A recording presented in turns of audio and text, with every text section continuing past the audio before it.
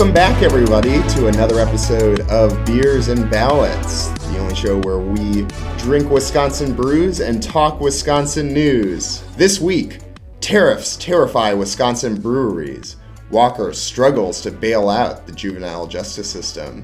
The DNR works on ozone zoning. And what's the drinking age again? My name's Adam. And I'm Steven.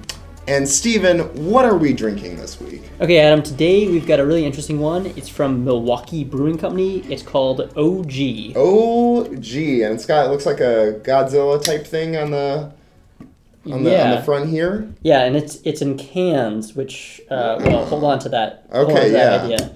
Okay, so nice. Get a little bit of beer on the mic there. Oh yes, perfect. Yeah.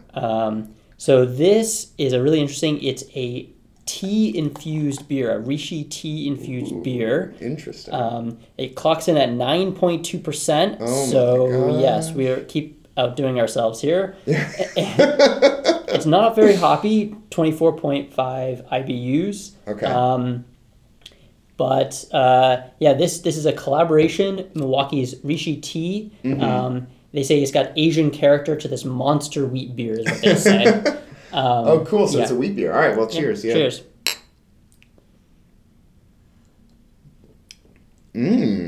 Oh, that's good. Wow. Yeah, so really That's interesting really taste. Sort of weedy, but also has interesting sort of hints of different tea and spices in the background as well. So it's not just a standard wheat beer. Yeah, it's really, you can definitely taste the tea in there. It's really interesting. I love the design on the cans here. It's very cool. Yes, a monstrous tea-infused wheat. Yeah. Is what they call it. Yeah. So this is recent brew by Milwaukee Brewing Company, and it's quite good. It comes in pint cans. Yeah. And because of the high alcohol content, they also have been brewing what's called a Logi, which is the same brewer but with lower alcohol content. So if you're a little good. put off by the ABV of this one, by the almost 10%. Yeah. Don't fear. You can pick up a lower alcohol content version. Do they have a non-alcoholic called Noji? Noji? I think maybe it's still in the works. I'm not sure. Okay, yeah. I'm sure there's a lot of demand for non-alcoholic beers. And so it's interesting that this beer is in a can. I think that's the first time that we've had a beer from a can on this podcast. I think you're right, yeah. And our first story tonight is actually about cans, beer cans specifically. Oh, okay. So this article is features heavily the remarks of Brad Stillmink, who is the owner of Stillmink Brewing Company in Green Bay. So if we have any listeners in Green Bay, feel free to pick up a 6-pack of your favorite Stillmink Brewing Company beer. Unfortunately, it's a little bit too far for us. Mm-hmm. I checked. There's nothing too local here. But this is Brad Stillmink talking about the effect of these recent tariffs, which maybe you've heard about. So Donald Trump has recently slapped some hefty tariffs on the imports of steel and aluminum, starting what some people are calling a trade war. But Adam, are trade wars easy to win? Depends on who you ask. Yeah. Well, anyway, so there's going to be these tariffs, and there's going to be a lot of effects to these tariffs. One of them, so this is steel and aluminum, right? And what are beer cans made out of? Aluminum. Yeah. And so what Brad Stillmink says is for businesses, that are small like his, and even large businesses, a lot of them use aluminum, and this tariff will end up raising the prices of the raw materials for them and for anyone else who uses it. Yeah, and for reference as to whether or not you think that these particular tariffs are going to help Wisconsin has 983 workers in the steel and aluminum industry, but it has over 200,000 Wisconsin workers that are in industries that use these metals, including people like Brad Stillmink. Wow, so a tariff that's designed to try to help American jobs might actually end up maybe not doing that, depending on how. No, things shake yeah. out. I mean, I think these decisions are made at the national level, but certainly on the state level, it's not doing us any favors. Wow. Yeah. And there's other effects of these tariffs as well, right? So you limit the amount of aluminum and steel coming into this country. Well, then there's going to be retaliation, right?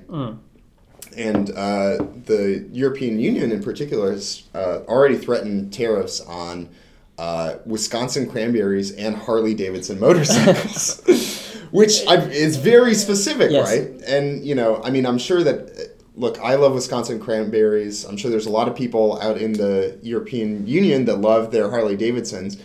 But this isn't a coincidence that they're targeting these particular things, right? It's because of Paul Ryan. So they have targeted key exports of the states, for Nancy Pelosi, Paul Ryan, Mitch McConnell, right? So if you're in the European Union and you really love your Kentucky bourbon, start stocking up now because it might be suddenly a lot more expensive if these retaliation tariffs were to go through. Yeah, that's kind of scary for the industries again in Wisconsin. And one, I know you didn't mention cheese, but I've also heard that kind of thrown around that Wisconsin cheese might also suffer from some of these tariffs. So this is, where I mean, I think that this certainly is not good for the state, and you see that reflected in the responses from Ron Johnson, from Scott Walker. For our followers on Twitter, you might have noticed that we recently retweeted a tweet from Scott Walker denouncing these tariffs. Ron Johnson has made several statements to a similar effect.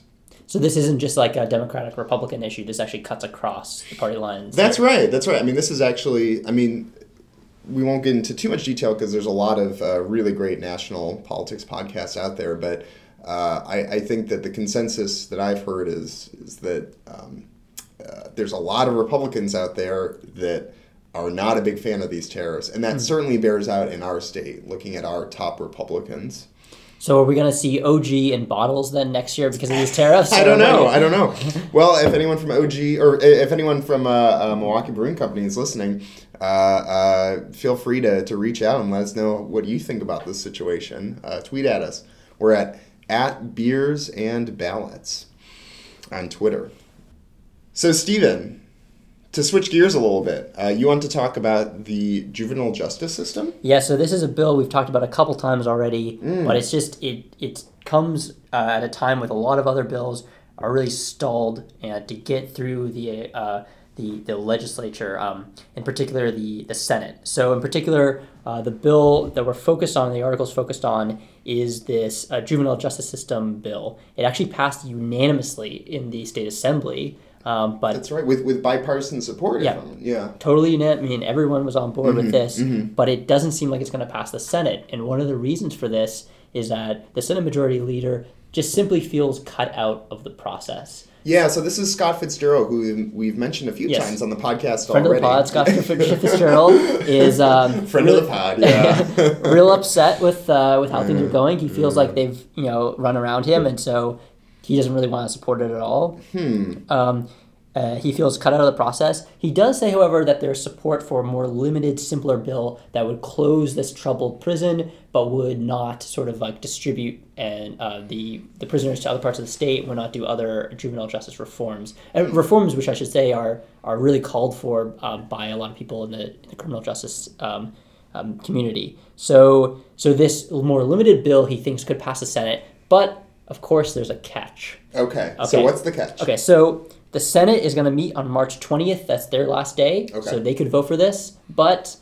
if they passed a different version of the bill... it would have to go back to the Assembly. Which has already gone home. Oh, no. Well, so then... So what's the reasoning here? This is so confusing. I mean... yeah. It's got me beat. The Assembly basically said, here, take this bill, whatever, and then they all went home. It doesn't matter. And they said, we're not coming back, so no matter what. And Scott Walker is in support of these bills, and so they're basically trying to pressure the Senate, I think, to pass the bills as written without doing any changes. Yeah, and also, I mean, it sounds like everyone is for this, with the exception of Scott Fitzgerald. Yeah, I mean, certainly there have been some concerns about, particularly this juvenile justice bill, but it really, I think they tried to address a lot of those, and they passed a bill that I think a lot of people liked in the assembly. Clearly, yeah. Well, that's really interesting. So, how does that work then? It would if it passed the Senate, they would have to wait a full 6 months or so until it's back in session. So I'm not sure all the details. They might be able to call a special committee, special assembly, a special session. Yeah, yes. But then of course that would be pulling everyone away from their re-election campaigns, from their families in a lot of cases. Yes. That's. I wonder which one of those is more. Yeah. Well, I'm sure that makes Scott Fitzgerald a very popular person on the Hill right now. Yeah, so, and I should say, this is not the only bill like this. Recently, the State Assembly has passed this tax credit we talked about. That's right. Child tax credit. Yep. That's right. And didn't Scott Fitzgerald also oppose that initially as well? Exactly. Yeah. And also there's a new school safety bill. So this is something nationally we've seen a wave of gun control and school safety issues come up. And in Wisconsin in particular, they're focusing on the school safety aspect of it. Right. They've passed a bill through the Assembly, but again, Senate's not super on board with it, and they want to make some changes, and they would have to sort of drop it if they don't pass it as written by the Assembly. Wow. So we'll have to see. Expect an update next podcast when the final session, when the Senate is finally in session. That's right.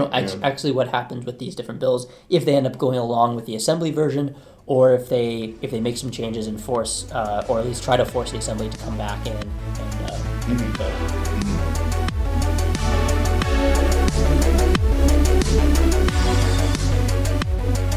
Okay, so Adam, for this week's election preview, we're looking ahead to the gubernatorial election. But that's not until November. I know, but the primaries are in August, and there's so much to talk about here. So we thought we'd get an early start and then update people as the election gets closer. Fair enough. Okay, so of course we're going to talk about Democrats and Republicans here. Let's start on the Democratic side. Yeah. There's a primary coming up August 14th. And wow, it's a crowded one. Yeah. So how many people are running for governor on the Democratic side? At least 14? 14, yeah. At least potentially 14. up to 17, depending on exactly when the filing dates and stuff like that. Yeah. Wow. That is a crowded field, like you said. Wow. The current frontrunner here is Tony Evers, the state superintendent. So this is a statewide position, nonpartisan. He's polling at roughly 20-ish%, depending on the polls you look at. A lot of other people, Matt Flynn, Dana Wachs, Andy Gronick, Paul Soglin, Mahon Mitchell, Kathleen Weinholt, and Mike McCabe are all in the single digits. Okay, but and Tony Evers is not. He's in he's in double digits. Oh, he's in the double digits. Yes, barely. And then you've got between 30 and 45% of the people are undecided. So most of the people are undecided. And so I'm looking at these. So it looks like there's two polls right now. There's one from the public policy polling and one from Marquette Law School. And the margin of error is there. I got to note this out. Margin of errors is actually... So Marquette Law School one, which is the more recent one. This is taken over the course between February 25th and March 1st. The margin of error is plus or minus 7.1%. So many of these candidates really no idea. So you said that most of the candidates were in the single digits. Yes. Doing the math there, it seems like many of these people might have, in fact, negative percentage. Hey, or double digits. Or double digits, right? I guess that's true. It could go, and you're absolutely right. The undecided vote share is pretty enormous. Yeah. So in that poll, it was 45%, and so really it seems like a lot of people are not able to pick a candidate out of this very crowded field, as we mentioned. Lots of different different people who have on different positions currently, state reps, things like that, and I think we'll talk more about them as the field shakes out. But it's really looking really crowded. They're trying anything they can to stand out from the field. They're starting to get a few endorsements from different state reps, and they're starting to do a couple different forums. But I think for a lot of people, it's just the name recognition for most of these candidates is quite low, and there just hasn't been enough enough time to really just stand out. Sure. Well, like you said, the primary is until August, so there's a lot of time for things to change, people to drop out, more people to add, more people becoming more and more popular. So we'll definitely keep an eye on that as we go on. Yeah, and I encourage people who are interested in some of these candidates. You can check out Ballotpedia or Wikipedia. They have lists of the current candidates running. Start getting a sense of the different candidates if you're interested in trying to decide ahead of time. Yeah, absolutely. Yep. And then, of course, we have the other side. Governor Scott Walker. So right now he is. I mean, we've covered a lot of Walker stories in the past month or two, and that's and a lot of times we sort of view those stories in the lens of what's he doing to try and get reelected, right? Because I think that is sort of his primary concern. And one thing that we've noticed again and again is his desire to push this sort of vision of Wisconsin as pro-business, right? There's the big, I think the big issue is this Foxconn deal. Now, to remind some of our listeners, this is a deal made with the company Foxconn, which is a company headquartered in Taiwan. It's primarily known for creating like screens on smartphones and things like that. And there's recently a deal passed in which they would build this new factory in the Fox River Valley in Wisconsin. And in order to ensure that factory is built, Scott Walker made a deal to give them a lot of tax breaks. And so this has been a very divisive deal that Scott Walker has made.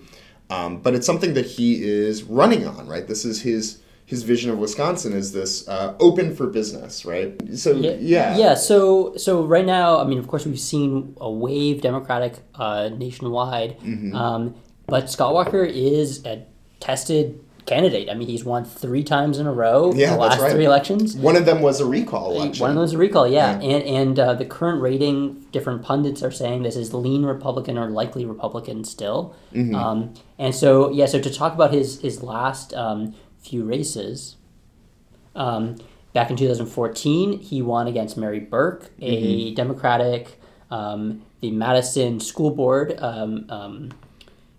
a representative of the Madison School Board and a former executive at Trek Bicycles.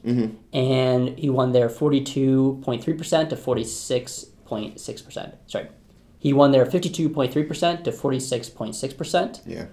2012, he beat Tom Barrett, 53.1%, 46.3%. And 2010, hey, he beat Tom Barrett again. So originally in 2010, he beat Tom Barrett about the same, 52.2 to 46.5. And then there was a recall election, and Tom Barrett went up again, and actually they increased the margin over Tom Barrett in the recall. Tell us a bit more about that recall. So I was here, I'm a native Wisconsinite, and I was here during that, and it was really an incredible process. And I think I could talk for hours on the recall process alone, but I think regarding the numbers that you see, that after the recall, his numbers actually went up by about a percentage point. Some of that you can attribute to the fact that there were fewer, third-party candidates, and so therefore, maybe he picked up a few people on the margins. But I think also part of it was the fact that a lot of people in Wisconsin clearly didn't think that the recall election was warranted. So the recall election was based off of this idea that it was based primarily off of this notion that this union busting that he did pretty much straight out the gate, right? I think Act 10, this thing that people may have heard of, Yeah, absolutely. That this was a very, very controversial thing, and I think the recall election was based off of this idea that, this isn't really within your rights. You should really, people had no way of knowing that you were going to do this. We should have a recall election. But the contrary to their argument, which apparently won out, is people knew, right? This is what he campaigned on. And maybe people weren't paying attention because it was 2010, and not that many Democrats have paid attention to this off-year election, and you saw this nationwide, right? But people knew, and I think Wisconsin decided, no, this guy won fairly, and so he should get to stay in office. Yeah, so, I mean, being an incumbent is a huge advantage. I should say that he won 2010. That was really a Republican wave year in response to the 2008 election. Absolutely. So it would be interesting to see if now, 2018, we're getting a wave in response to the 2016 election. If this is enough to overcome the incumbency advantage and really his natural campaigning, and not to mention the fact that we talked about this crowded primaries. I mean, Scott Walker has been out there. The name recognition is almost 100%, I imagine, in the state. He's just been campaigning all alone, thinking about the general for years, really. I mean, whereas the Democratic candidates have to fight amongst themselves and really try to stand out first. And so and that's, I mean, if you think about August and November, it's not that long a time, right? And so I guess hopefully the crowd will kind of thin a little bit by the time we get to August. But I think that it's really important that whoever, for the Democratic Party, whoever they put up is a very strong candidate. Because I think that has been a criticism in 2010 and 2014, certainly in 2012, right, when it was the same person who he lost against and they put him up against. Right, that's been a big criticism, is there hasn't been a very strong Democratic candidate. Well, and I should say, I mean, you can like or not like the other candidates, but in the past there just hasn't been this swell of candidates. So Mary Burke only had one other opponent in the primary. Many people liked her candidacy, but apparently, statewide was not enough. Absolutely. But, I don't mean to disparage either one of the candidates. Right. It's more just commenting on the fact that clearly they didn't have enough support because they both lost. Yes, fair enough. Yeah, and so hopefully with, if anything with 17, hopefully we can find at least one that is good. Well, that's been hoped before, I guess. I'm thinking about the Republican National primaries for president. 2016, maybe that's the OG talking, though. Yes.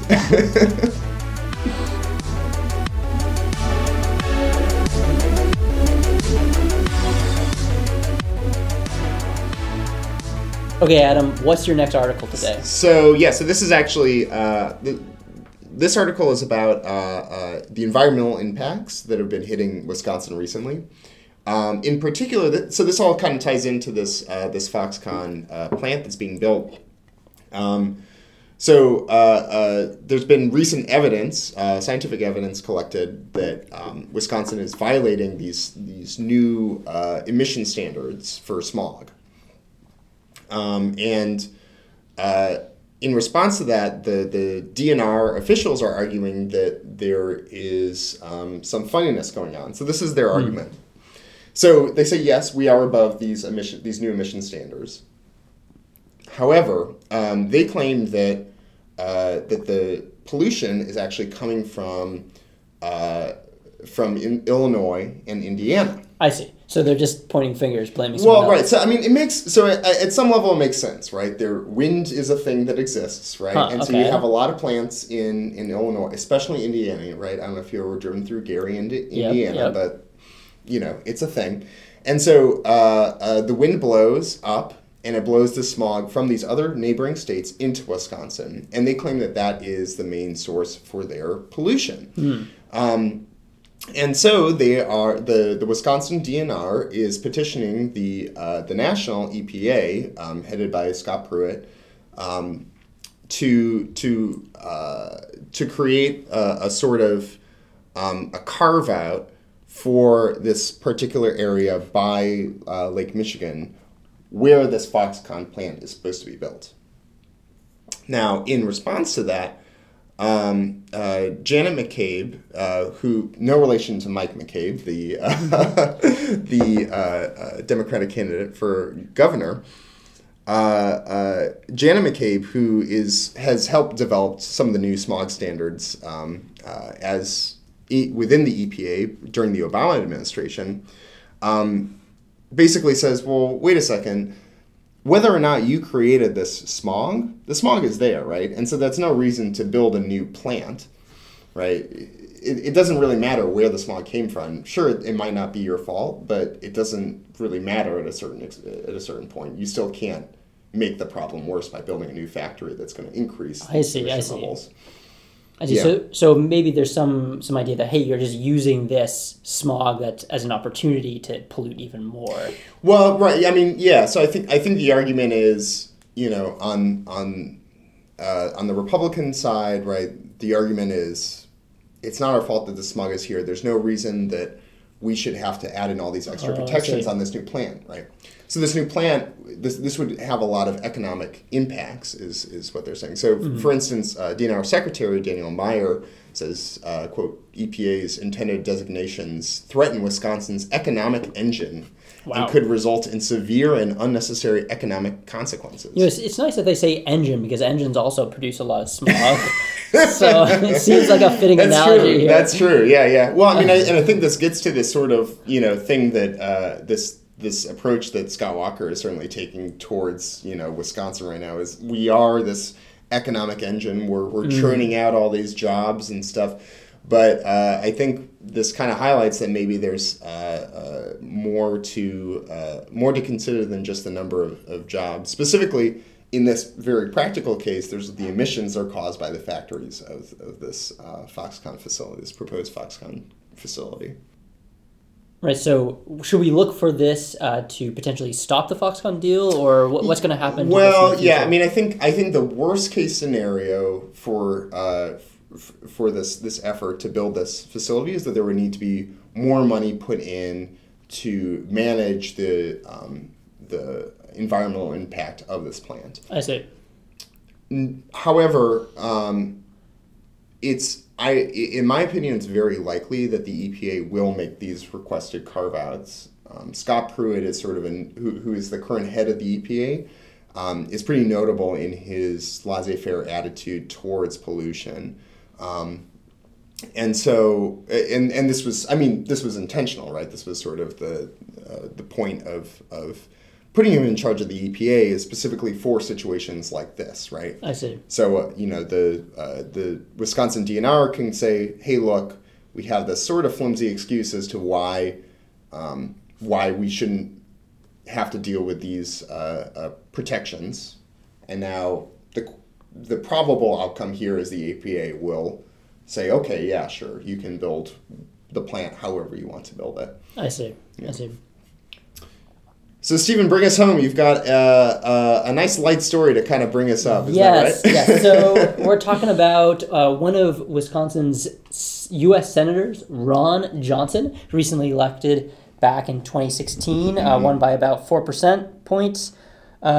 He was on a radio show called The Devil's Advocates in Madison. Good. I'm not sure exactly what they were talking about, but I know the issue of gun restrictions came up, and one of the national restrictions proposed recently is upping the age at which people can buy guns from 18 to 21. Yeah, and this is not the light part of the story. This is a very serious thing. This is very serious. Yeah. So, but of course he said, hey, we're sending 18, 19, 20, 21-year-olds to Afghanistan, and I quote, and they're dying over there and sacrificing their lives.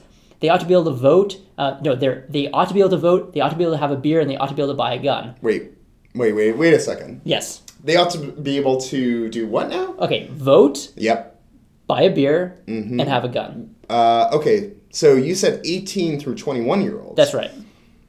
Last time I checked, 18 through 21-year-olds, 18 through 20-year-olds can't buy beer. Well, so he was asked about this point, and his response was, can't they do that now? Quote, and I quote, what is the age nowadays? So they told him it was 21, and he said, yikes, that's a battle we fought when I was young. So... Wait. Yeah, so... He's one of the 2 state senators, and he does not know what the drinking age is. And I should say, every single state has 21 right now. And this is a good point. So it's actually not a federal law. It is a state law. Right. Okay, that's true. And so some history lesson here for listeners who don't know. Traditionally, the drinking age was 21 across the states because the voting age was also 21. And actually, the 26th Amendment passed and ratified in 1971 lowered the voting age to 18 nationwide. And so people thought, hey, well, our drinking age was the same as our voting age, so they lowered it to 18 in many states. In many states, but not all. Not all states. That's right. And so Wisconsin was one of those states. Most states actually had it around 18, and many states were in between. But of course, there was a lot of problems with drunk driving. Alcoholism was a huge problem. Sure. And there was a big national push just to go state by state and increase this to 21. That's right. There were blood borders, right, where people from say, Illinois, this was a very common occurrence, from Illinois driving to Wisconsin, and there were a lot of crashes, right? Mm-hmm. And then driving back, right? So the term blood borders was, I didn't know that term, yeah. Mm-hmm. So yeah, different states with different ages. And finally, a national bill came through. So now 10% of all highway funding is tied to your drinking age law. So it has to be 21. So no state has wanted to sort of change this. And Wisconsin, well, it's not so recent. They changed their laws in 1986. 1986. And so Ron Johnson is 62 years old. And so if I'm doing the math right, that means that for more than half of his life, yes, the drinking age has been over 21. That's right. And in fact, you might say, well, hey, he's over 21 already. He doesn't care. Oh, but does he have any children, Adam? Yes. So he does, in fact, have 3 children, the oldest of which was born in 1984. So this must be something that as a parent you know what the drinking age is. This probably came up at some point. Yeah, I would imagine. So I should say he tried to save himself here by saying that he would support lowering the drinking age to 18. Really? Yeah. So he's defending his ignorance by actually proposing policy? Yes. So you laugh, but there's actually been, in the last few years, there has been some proposals like this in Wisconsin, but also in other states, in particular states with a lot of college students. The idea here is that if they lower it to 18, they can kind of control the drinking a little bit more. It's become legal. Yeah. Students don't binge drink, and instead they do it more at bars. Yeah. Well, and plus there's the added revenue. I'm actually kind of surprised that it's only 10% of the federal funding. I was too. I wonder if that amount has changed recently. That was certainly in the original bill. But I mean highways. People love their highways, so you wouldn't want to miss out on any cent of highway funding. Well, Ron Johnson and fans of Ron Johnson, do the math and actually see if you can figure out how much money would be gained. I mean, tourism alone, right? Not to mention all the extra. I mean, we have University of Wisconsin-Madison, which has, a bunch of 18 through 20-year-olds. I'm sure that local businesses would love to get their business. This is not an endorsement of any specific policy. This is just sort of... wanting to get all the facts. Yeah, something to think about. Yeah, absolutely. Well, something to think about while you're drinking your OG, maybe. Or something.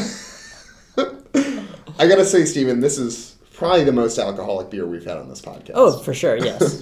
Quite good. Highly recommended. Mm-hmm.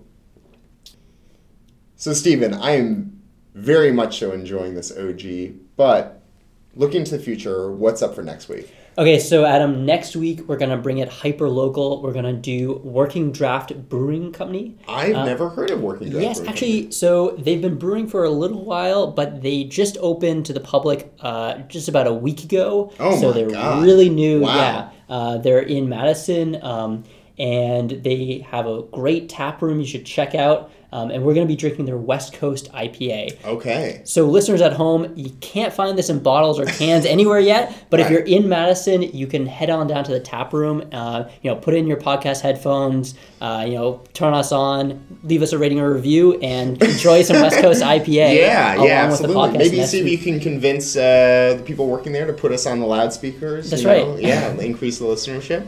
Well, great. Okay, so next week, Working Draft Beer Company's West Coast IPA. Follow us on Twitter. We're at Beers and Ballots on Twitter. We tweet every once in a while. It's pretty good. Until then, I'm Adam. And I'm Stephen. And we'll catch you all next week.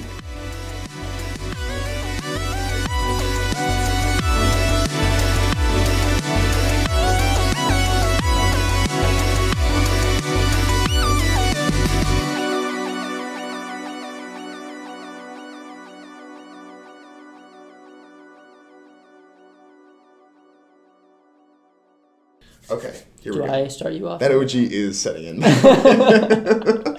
It's fucking good. Should I make a comment on that, before the OG sets in too much? What's the next article?